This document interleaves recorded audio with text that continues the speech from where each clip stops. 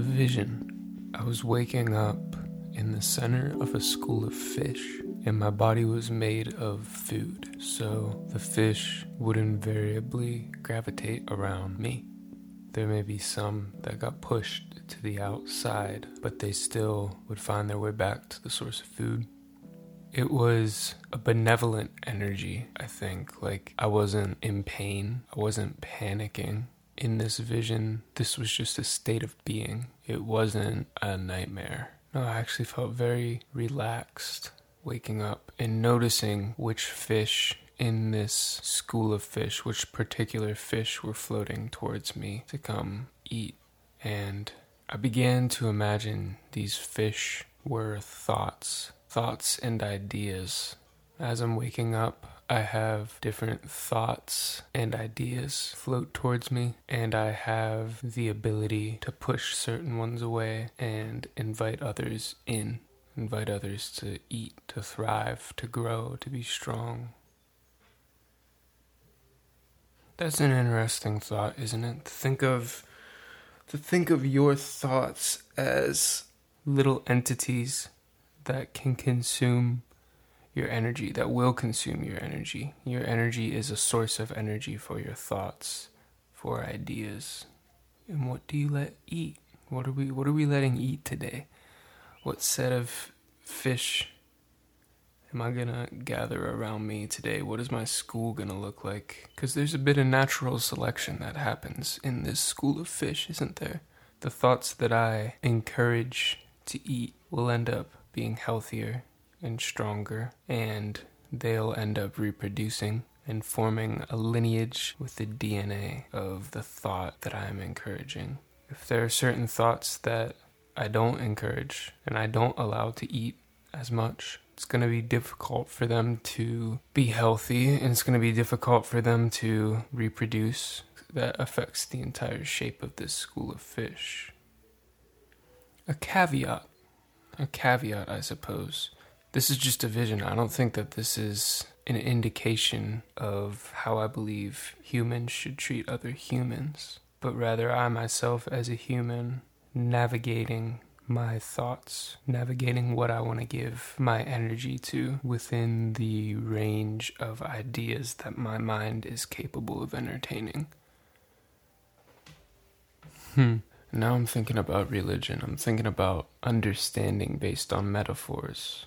I'm sharing this idea that I came up with, this vision that popped in my head, which is basically just a way to describe how I felt in a moment. I can analyze that image and analyze the ways that it related to the thing that I was feeling, and it helps me to understand what's going on in order to engage that moment better. But I think under deep scrutiny, any kind of metaphor can be taken and kind of bent and adapted to pretty much any purpose. And I guess I don't say that bitterly. It's just like, if someone's listening to this, that vivid image that my mind presented could be equally vivid in a different way in somebody else's mind, based on the words that I chose to use to describe it.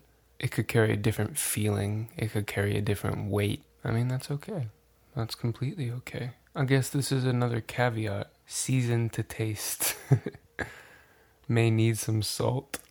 But let's look at the application part. I talked last week about intentionality into being grateful and the self-control to kind of continually gauge what my motivation in a moment is. Am I operating out of a sense of self-control? Am I operating out of a sense of gratitude? And I think the more that I ask myself those questions, the more I perhaps look for ways to visualize what regarding my thoughts may look like. So as I wake up, it's like immediately I'm presented with just different ideas, different vibes that I could engage the day with. And if I'm not super intentional about what I entertain in that moment, I may not get the most out of the day in front of me. I may find myself not grateful for the opportunity to wake up and live.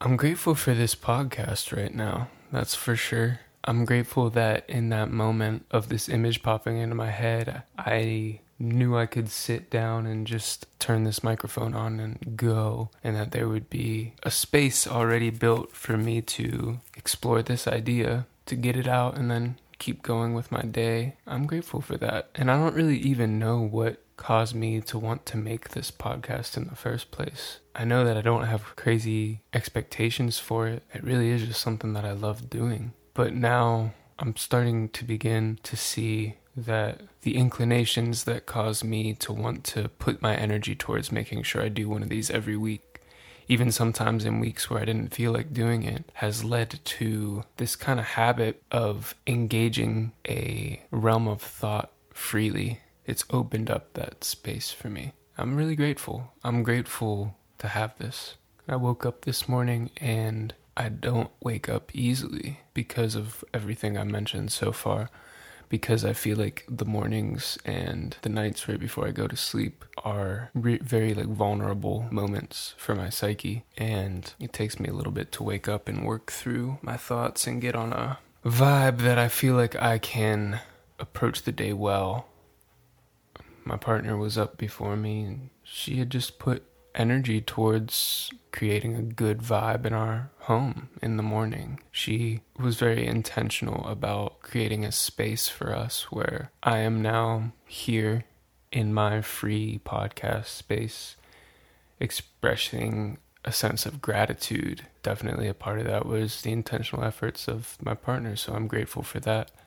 I'm actually grateful for the work I have to do today, because I feel like a lot of the work that I'm doing right now is work that came from a genuine sense of adventure, a genuine sense of, okay, what are we supposed to do right now? What do we want to do? What is the current challenge in front of us? What is the current goal in front of us? And what do we really want out of living? What do we want out of life right now? What are we capable of giving to reality right now?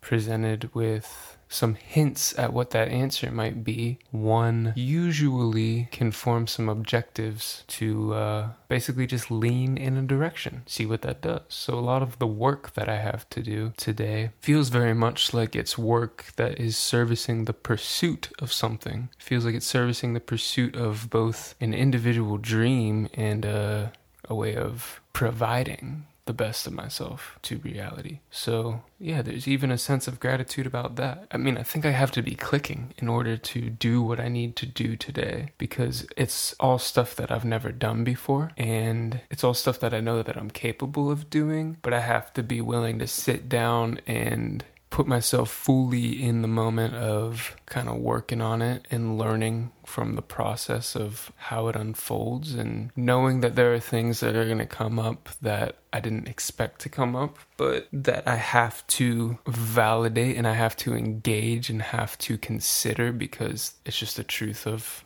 completing that objective. I'm grateful. I'm grateful just for this state of mind in general, because I know the inverse. I know the inverse of it, and I know that for every moment of clarity, there's going to be moments of confusion and cloudiness. I'm not even trying to distance myself from that, but in this particular moment, I'm happy to invite this feeling of like, yeah, things are capable of working out. Things are capable of teaching you and providing exactly what you need, whether it's what you think you need or not. Yeah. Is there anything else? I'm not so sure there's anything else for this particular moment, because now I have a sensation of wanting to get into the work. I don't want to linger in this spot too long. Like, I'm grateful for this spot, but I feel like if I indulge it too long, then I'm going to kind of be hiding from the actual work that I have to do. So yes, I'm grateful, but it's time to kind of turn the corner and roll up my sleeves and get to work for the day. So that's what I'm gonna do. Well, I woke up again with the fish closing in to taste my body. If I don't feed it, it won't grow. and I don't know if I should let it grow. So should I let it go? Well, my skin's already dead and hanging off. People are kick, food for a fish, and it goes on to grow strong, live long, pass on its DNA and its traits, all from the flakes of skin on a foot. Should I eat it? Should I treat it